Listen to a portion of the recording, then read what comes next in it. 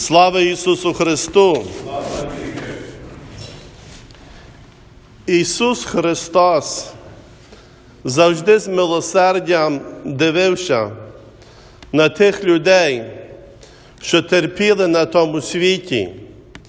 І не менше Він дивиться на нас нині, бо ми не святкуємо історичну істину.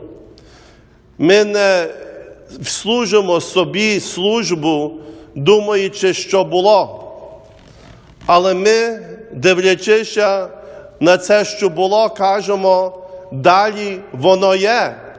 Коли священник дає Євангелію цілувати, каже Христос між нами, а люди відповідають, є і буде, говорячи про Христову відправу нині і про святу Евхаристію, що є наша небесна пожива, щоб ми продовжували далі.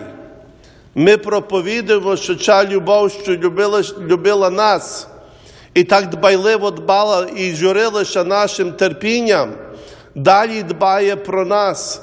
Ісус приступає до нашого горя і каже, дитино, я є з тобою, я тебе не покину. Дороги Божі не наші, Його думки вищі над нами, як небо над землею, але вони є певні, вони є сталі, довготривалі. Каже Святе Письмо, чи мама у лоні своєї може забути свою дитину, але навіть якщо вона забуде вас, я ніколи не забуду вас.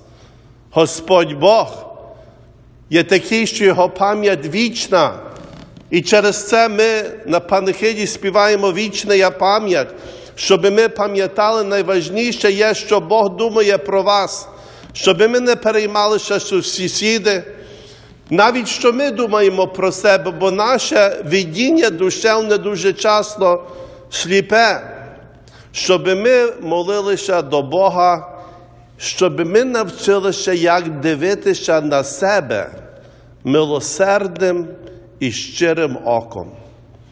Дуже часто ми проповідуємо, як ми повинні дивитися на інших, а часто забуваємо, що те милосердя, що ми проповідуємо, повинно бути наш дороговказ до інших, повинен так само бути нашим світоглядом до своєї душі.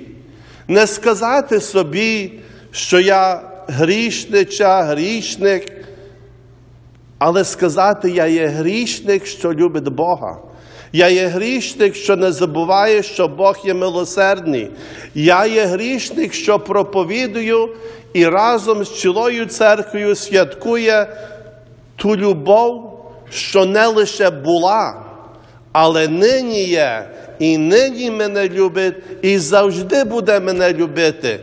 І коли хтось хоче задусити ту віру, ту іскру любові, то вона ще більше запалить і огріває мою душу, бо я це вірю і проповідую, що цей Господь, що дивився, як бідна мама ховає свого сина, і думав, коли ж моя мама то переживе, він доторкнувся і сказав, юначе, встань, і так може в нас надію воскреснути. Христос є між нами і завжди буде.